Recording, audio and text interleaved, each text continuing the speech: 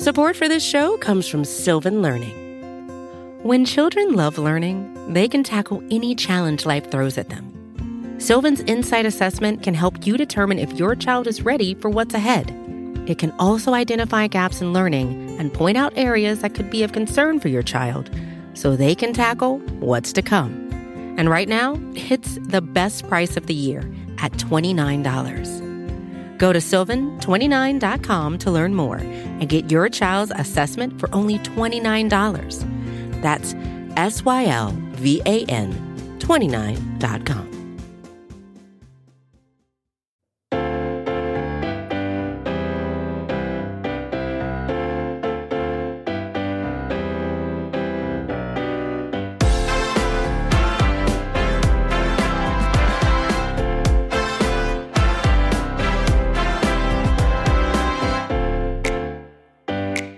Hola a todos, bienvenidos a Cowboys Hoy. Mi nombre es Mauricio Rodríguez, como todos los sábados, acompañándolos a través del canal de Blogging the Boys. Si ustedes están escuchando en Spotify, iTunes o su plataforma favorita, recuerden suscribirse, dejar una reseña también dentro de lo posible. Y si no han revisado los demás programas a través de Blogging the Boys, también se los recomiendo. Recuerden que hay programas a lo largo de toda la semana con locutores diferentes. Y pues bueno, el día de hoy aprovecharemos para platicar de los Cowboys y tengo varias cosas que quiero comentar. Más que nada me gustaría empezar con una controversia inesperada que tuve en Twitter hace unos cuantos días respecto a uno de los linieros ofensivos del equipo de los Vaqueros de Dallas. Estamos hablando de que la línea ofensiva de los Vaqueros se ha reconocido ya por mucho tiempo como una línea muy buena. Y creo que desde el 2014... incluso el 2016 en la temporada de novato de Dak Prescott. Pero poco a poco ese nivel ha ido disminuyendo y creo que es justo aceptarlo. Tenemos a un Tyron Smith que ya está más grande, un Tyron Smith que ya ha sufrido con muchas lesiones además. Y del otro lado está La'el Collins, que creo yo se ha convertido en un tackle derecho de muchísima calidad e incluso me atrevería a decir que a veces es subestimado. A veces La'el Collins no se reconoce quizá por la magnitud de jugador que es. Zach Martin en el interior, obviamente una de las mejores piezas que tienen los Dallas Cowboys. Yo me atrevería a decir que son él y Dak Prescott en la conversación para ser el mejor jugador en los Cowboys. Realmente creo que son ellos dos en esa conversación nada más. ¿Por qué? Porque Dak está poco a poco entre los mejores quarterbacks de la NFL y por el puro valor que le otorga su posición, pues podrías decir que es el mejor jugador de los Cowboys o bien el segundo mejor, porque Zach Martin es ejemplar. Zach Martin es el guardia por excelencia, junto con Quentin Nelson, porque la verdad es que Quentin Nelson hay que darle su crédito de los Indianapolis Colts, pero Zach Martin es realmente un grande. Y del otro lado está, Tyler Biadasz en la posición de centro. Joe Looney se convirtió en agente libre y no volvió al equipo de los Dallas Cowboys, mientras que Tyler Biadasz pues, se fue ganando ese rol poco a poco la temporada pasada, a pesar de que después lo suplantó Joe Looney. Creo yo que Tyler Biadasz estaba haciendo un muy buen trabajo y que en realidad nada más se quedó Looney al final por temas de continuidad y no necesariamente porque fuera el mejor centro en el equipo. Y en la posición de guardia izquierdo quizá viene la mayor controversia, porque Tyler Biadasz, todos, a pesar de que no tiene el nivel de los otros jugadores, todos estamos de acuerdo por lo menos en que, no está al nivel de los demás, no sabemos lo suficiente de él todavía, y más que nada es eso, es la incertidumbre de no saber. Entonces no queremos llegar a una conclusión muy rápida desde ahorita para quien apenas fue una selección del tercer día del draft en el 2020, ¿no? Entonces es un jugador muy pero muy joven. Pero en la posición de guardia izquierdo está Connor Williams. Y Connor Williams se ha convertido en un jugador que es una controversia a más no poder entre los aficionados.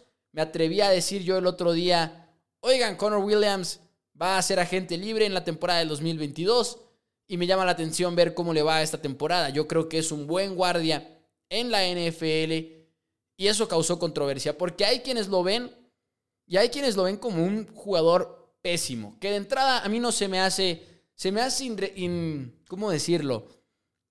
No creo que haya una manera en la que puedas etiquetar a Connor Williams como un jugador pésimo. Un jugador, incluso si crees que es malo, pero pésimo es cruzar una línea con Connor Williams que simplemente no se merece. Y hay quienes citan incluso el juego contra los Rams de la semana 1 de la temporada pasada, porque Aaron Donald ridiculizó.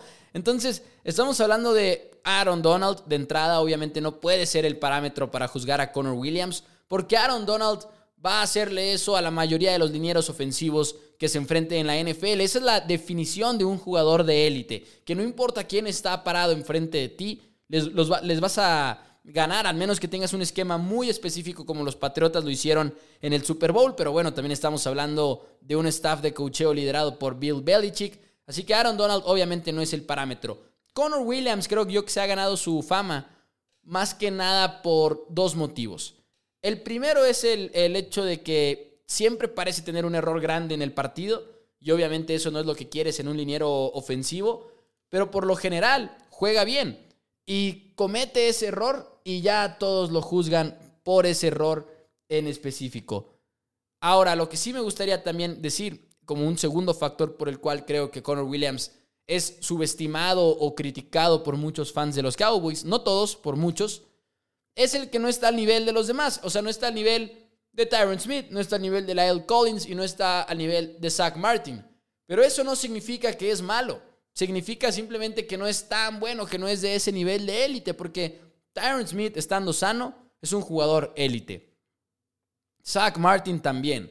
La'el Collins quizá no llega a ese calibre de ser élite, quizá se queda más bien en muy bueno, más tirándole a quizá élite que a muy bueno para ser un tackle derecho, me atrevería a decir. Como les digo, creo que es un jugador subestimado, pero Connor Williams no está a ese nivel. Connor Williams, más bien la etiqueta que le toca es bueno. Es un jugador que no tiene quizá ese gran tamaño. Obviamente sabemos que la longitud de sus brazos es uno de los factores principales por los cuales, a pesar de que él jugó como tackle en la Universidad de los Texas Longhorns, llegó a la NFL como guardia, ¿no? Desde que lo veíamos como un prospecto decíamos, Connor Williams probablemente va a jugar guardia en la NFL porque sus brazos no son tan largos, su físico no es tan largo, pero es un jugador con buena técnica, es un jugador que sabe posicionar bien las manos y es un jugador que normalmente te va a funcionar en el juego terrestre y en el juego aéreo. Y creo que a pesar de que lo hemos visto batallar en ciertos escenarios, es un jugador que del primer al segundo año subió de peso significativamente y se ha ganado más tiempo de juego. Y estaba viendo en Pro Football Focus, por ejemplo, lo clasifican como el guardia número 21 de la NFL, que recuerden, hay 2 guardias por equipo, entonces no suena tan mal, porque luego cuando hablamos de posiciones, como que pensamos en función de los 32, ¿no? En vez de pensar en los que deberían de ser en realidad. Y Pro Football Focus no lo clasifica de una mala manera, incluso creo que ese número 21 podría llegar a estar subestimado, nada más que sí tendría que revisar con más calma el rating y ver quiénes están clasificados encima de él. Pero de hecho, hablando de Pro Football Focus, hay un dato, y de hecho saludos a Orlando. Orlando fue quien me mandó esto a través de Twitter. Si estás escuchando, Orlando, muchísimas gracias por el dato y lo estoy buscando en este momento para comentárselos. Respecto a la mejora de Connor Williams en la línea ofensiva, específicamente en el interior de la línea ofensiva. Y estamos hablando, repito, de un jugador importante mencionarlo, que lo estamos discutiendo porque es apenas su año en el que va a estar de contrato después de tanto tiempo. Orlando Villarreal fue quien envió este dato y aquí lo tengo. Es de Pro Football Focus y lo que está midiendo es la eficiencia de bloqueo en jugadas de pase. En el 2018, Pro Football Focus le asignó un porcentaje de eficiencia de 94.8%, que es muchísimo. 95.7% en el 2019 y 96.1% en 2020. Estamos hablando de un jugador que ha mejorado las 3 temporadas que ha estado en la liga y un jugador que no se le da ese crédito, siendo sinceros, con Connor Williams. Entonces, como les comento, y te pones a ver los primeros comentarios en este tweet de Pro Football Focus y les digo, ¿se acuerdan cuando Aaron Donald? ¿Se acuerdan cuando tal y tal? Y muchos de esos lo critican por eso. Es un jugador que tiene que mejorar, no voy a decir que no, pero es una debilidad para el equipo de los Vaqueros de Dallas. Yo diría que no, yo realmente diría que no está en esa situación Connor Williams. Ahora, a los Cowboys probablemente les va a interesar quedárselo después de la temporada del 2021. No digo que esté mal que no lo hayan extendido de antemano, porque nunca sabes cuál va a ser tu situación en la temporada próxima. Pero los Cowboys, ojo con Connor Williams, creo que es un jugador de los más subestimados en el roster de los Cowboys. Y con esto, creo yo que podemos pasar a otros jugadores que están en año de contrato y que va a ser clave estar al pendiente de ellos en la temporada del 2021. Aparte de Connor Williams, que ya lo estuvimos comentando, creo que el nombre más grande del que tenemos que hablar es Leighton Vander Esch, porque Leighton Vander Esch, pasándonos al lado defensivo, no es nada más una decisión de pagarle a él o no. Es una decisión que va a depender finalmente también de la actuación de Micah Parsons, de la actuación, vamos a incluir a Keanu Neal, que de hecho pues está en contrato de 1 año, por cierto, pero más que nada va a depender de Micah Parsons y va a depender de Jalen Smith. Como a Leighton Vander Esch no le ejercieron la opción de 5º año, como que sería fácil pensar, es su último año en Dallas, pero realmente no. Realmente los Cowboys podrían tener la decisión incluso en el 2022 de, ¿sabes qué? Vamos a extender a Leighton Vander Esch, quizá a un precio más barato del que uno podría imaginar, pero vamos a deshacernos de Jalen Smith. Y en el 2022 es más viable en cuanto al tope salarial deshacerte de Jalen Smith. Y creo que los Cowboys es una decisión de la cual no hemos hablado lo suficiente todavía, que en el 2022 va a haber una decisión entre esos dos, porque Micah Parsons no se va a ningún lado. Micah Parsons viene como selección de primera ronda, selección 12 global, un jugador que hubieran seleccionado en el pick número 10 si no se hubieran ido para atrás en el draft. Es un jugador que se va a quedar y realmente creo que es un jugador que va a resultar. Pero Micah Parsons no va a ningún lado. Entonces la decisión es entre Vander Esch y Jalen Smith. Y si Leighton Vander Esch tiene un buen 2022 y Jalen Smith no demuestra algo más, quizás sea la decisión que tomen los Cowboys. Y yo sé que este tema va a ser también controversial, pero yo en lo personal y en Primero Cowboys hice una proyección de cómo creo que se va a ver la defensiva en este año del 2021. Estando sanos los dos, que para Leighton Vander Esch esa es la pregunta principal, si te puedes mantener sano o no. Yo confío más en un Leighton Vander Esch sano que en un Jalen Smith sano. Creo que Jalen Smith lo hemos visto en declive desde la temporada después de la temporada del 2018. En el 2019 y en el 2020 ha cometido bastantes errores. En cobertura, sobre todo, es donde veo sufrir a Jalen Smith. Y creo que Leighton Vander Esch no ha cometido tanto esos errores. O sea, incluso Leighton Vander Esch, si los Cowboys se lo quedan a largo plazo, la única preocupación para mí sería la salud. El nivel de juego no tanto. Y creo que muchos piensan que el nivel de juego sí sería una preocupación bastante alta. Igual y no vale lo que le pagaron, por ejemplo, a Jalen Smith en su momento. Pero Leighton Vander Esch creo que estando sano puede ser un titular de calidad en la NFL. A ver cómo le va en el 2022. Su batalla, creo yo, es contra Jalen Smith, más que nada. Creo yo que ahí va a estar el problema. Un jugador también importante que deberíamos de comentar quizá es Cedric Wilson. Más que nada por encima, porque igual no tiene un efecto muy fuerte dentro de la posición de receptor. Pero Cedric Wilson, ahorita a ver si se queda en el roster del 2021. Yo tengo la proyección de que sí se va a quedar en el roster, sobre todo porque es el receptor número 4 que puedes tener con más valor en cuanto a la ofensiva. Noah Brown tiene más valor y Simi Fehoko tienen más valor quizá en los equipos especiales, pero Cedric Wilson, si se lesiona uno de los 3 titulares del equipo, quieres que Cedric Wilson sea quien entre en su lugar. Pero para quedarnos con un receptor y uno de verdad importante, Michael Gallup. Michael Gallup, a mí me da muchísimo gusto que los Dallas Cowboys no se hayan deshecho de él ahora que fue este offseason de la temporada del 2021, porque había muchos quienes especulaban al respecto, ¿no? Y creo sinceramente que se generó esa especulación más que nada porque los fans de la NFL queremos ver trades. Y casi siempre vamos a estar decepcionados por los trades porque igual y sucede más en la NBA, igual y sucede más en otras ligas, pero en la NFL un intercambio de un jugador es raro. Claro, Amari Cooper llegó de esa manera al equipo de los Dallas Cowboys, pero creemos que es algo que va a pasar año tras año y volteamos a ver, por ejemplo, el caso de Michael Gallup y la lógica era, le queda 1 año de contrato, ya seleccionamos a CeeDee Lamb, vamos a deshacernos de Michael Gallup. Esa hubiera podido ser la lógica, pero de entrada no hubieran obtenido el rendimiento en un intercambio que muchos fans esperarían. O sea, los Cowboys no iban a conseguir una primera ronda por Michael Gallup, una segunda ronda. Yo creo que más bien ese valor hubiera estado mucho más caro. mucho más barato, en compensación por Michael Gallup, por el hecho de que, o sea, si te dan una segunda ronda, si tú como equipo estás pensando Michael Gallup una segunda ronda, estás pensando que le vas a tener que pagar a Michael Gallup, y que si inviertes la segunda ronda en un receptor, probablemente consigas a otro Michael Gallup, ¿no? No es un jugador de élite, es un jugador bueno, es un jugador en el que creemos mucho en el potencial, pero Gallup no te hubiera dado una compensación significativa.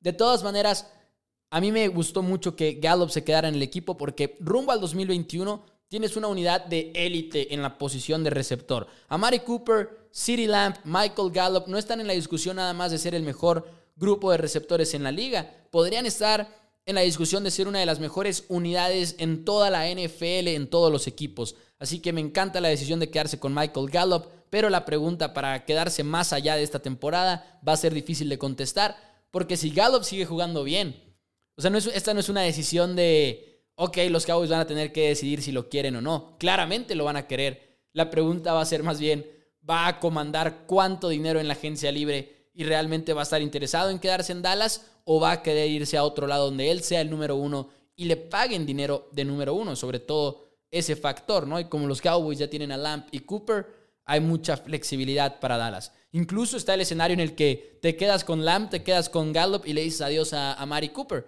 que podría sonar descabellado, pero con un contrato tan flexible es una posibilidad que podría llegar a evaluar el equipo de los Vaqueros de Dallas. Otro jugador importante, y ahora nos brincamos de vuelta a la defensiva, o es más, no, vamos a quedarnos mejor con aquellos jugadores que atrapan balones, y mencionemos a Dalton Schultz, que la semana pasada tuvimos un programa aquí en Cowboys Hoy, si lo quieren ir a revisar, respecto a esa batalla que va a haber en la posición de tight end. Blake Jarwin contra Dalton Schultz. Una de las debilidades que tiene Dalton Schultz en esta conversación es que está en año de contrato y Blake Jarwin ya está extendido. Entonces, en realidad estamos hablando de ese problema para Dalton Schultz. Pero si Schultz se gana el trabajo, pues se ganó el trabajo, y tampoco es que lo de Blake Jarwin no sea un contrato el cual puedas arreglar. Así que va a ser una de las temporadas también más importantes dentro de la franquicia de los Vaqueros de Dallas, y uno de los jugadores que va a ser agente libre en el 2022, que hay que estar más al pendiente. Pero ahora sí, brinco a la defensiva, y un jugador que todos, creo que los fans de Cowboys, o hay de dos, unos que ya no lo soportan, o otros que no lo soportan por sus tiempos en los que tenía problemas para mantenerse activo y mantenerse fuera de problemas, pero Randy Gregory. Y en realidad creo que más bien hay muchos aficionados que han apreciado, y yo creo que caigo en esa categoría de aficionados, el esfuerzo de Randy Gregory y el problema que ha tenido, porque al final de cuentas la adicción es una enfermedad y es algo que no podemos perder de vista, y Randy Gregory parece estar ahorita en una mejor posición. Y Gregory entra a este año del 2021 bajo año de contrato, y va a ser interesante ver qué pasa con él, porque le agregaron mucha competencia a los Dallas Cowboys. Ya tienes a Chauncey Golston en el equipo, tienes a Bradley Anae en el equipo, jugadores que podrían estarle pisando los talones, ¿no? Entonces, Gregory tiene que salir y tener una muy buena temporada, que es algo que quizá todavía no hemos terminado de ver. Hemos visto el potencial, hemos visto las jugadas. El año pasado prácticamente todas las jugadas que entraba Randy Gregory dejaba un impacto en el campo. El problema, y eso quizá fue ya más culpa de Mike Nolan que de Randy Gregory mismo, incluso dicen que es uno de los descontentos principales que tenía la directiva del equipo de los Vaqueros de Dallas con Mike Nolan y Jim Tomsula, que no estaban metiendo a Randy Gregory a jugar. Y de hecho jugó muy, pero muy poco. En la temporada del 2020 jugó en 25% de las jugadas defensivas, Gregory. Así que este año le van a exigir más. Este año va a brincar de 25% a prácticamente el 60-70%, porque ahora va a ser él el titular. Así que es la primera vez que vamos a ver a Randy Gregory en ese escenario, si es que no le ganan más jugadores como Chauncey Golston, ¿no? Que lo comentábamos ahorita. Fuera de eso, en realidad creo yo que esos son los tres jugadores más importantes que podríamos mencionar, o bueno, Connor Williams, Randy Gregory, Michael Gallup, a Cedric Wilson ya lo habíamos mencionado, Leighton Vander Esch. Todos estos jugadores son importantes, ¿no? Hay otros, pero la diferencia entre ellos es que no son jugadores que han tenido contratos a largo plazo, ¿no? Sino está, por ejemplo, en año de contrato, agentes libres como Keanu Neal y Damontae Cassie. Dos jugadores que van a ser importantísimos para la secundaria de los Vaqueros de Dallas y ambos llegan sin ser una respuesta a largo plazo. Entonces, Damontae Cassie, que es un jugador que en su momento estaba generando mucho ruido y estaba pintándose como uno de los mejores jóvenes en la NFL en su posición. Porque, ojo, Damontae Cassie viene como veterano, viene como jugador que ya conoce a Dan Quinn, pero apenas tiene 27 años, va a cumplir los 28 próximamente, en junio. Pero Damontae Cassie es un jugador relativamente joven, entonces si le resulta a los Cowboys, es un jugador que puede ser extendido en el largo plazo. Y Keanu Neal, algo similar. Keanu Neal, a mí lo que más me tiene, al final de cuentas, intrigado es qué rol va a tener. Porque sí se dice que linebacker, pero va a ser un linebacker de cobertura más que nada. Y cobró $5 millones por estar en los Dallas Cowboys. Entonces, no es un jugador que vas a traer nada más para sacarlo en ciertas situaciones. Yo ahorita es lo que creo que va a pasar. Pero siendo que el contrato es de $5 millones, la expectativa debería de ser diferente, ¿no? Pero hay otros jugadores también que llegan como agentes libres en esta situación, que va a ser interesante ver qué pasa con todos ellos. Pero los principales son los que hemos comentado hasta el momento. Y a ver qué pasa con esta defensiva de los Vaqueros de Dallas. Tanto en defensiva como en ofensiva hay jugadores interesantes. Lo que sí es que afortunadamente un nombre que no hemos mencionado en esta lista de jugadores de agentes libres para el 2022 es Dak Prescott, porque afortunadamente no se quedó con la etiqueta franquicia. Los Cowboys pudieron llegar a un acuerdo y esa es la mayor victoria que han tenido los Cowboys este offseason hasta el momento. Amigos de Cowboys Hoy, mi nombre es Mauricio Rodríguez. Yo los invito a que se suscriban al canal de Blogging the Boys. Hay programas diferentes con locutores diferentes a lo largo de toda la semana. Ustedes pueden suscribirse, dejar una reseña a un servidor. Lo pueden seguir en Twitter en @MauNFL. Me pueden seguir también en mi Facebook, Primero Cowboys, que también es un programa. Y a mí me pueden leer a través de a2csportsdallas.com, que de hecho voy a escribir de uno de los temas que comentamos previamente en el programa para que estén al pendiente de mis redes sociales. Muchísimas gracias. Los invito a que tengan un excelente fin de semana. Disfruten los playoffs de la NBA. Sigan disfrutando la MLB. Y pues ya cada vez falta menos para la NFL. La próxima vez que hablemos ya va a ser junio. Entonces, un mes menos, amigos de Cowboys Hoy. Muchísimas gracias por acompañarme el día de hoy. Tengan un excelente fin de semana.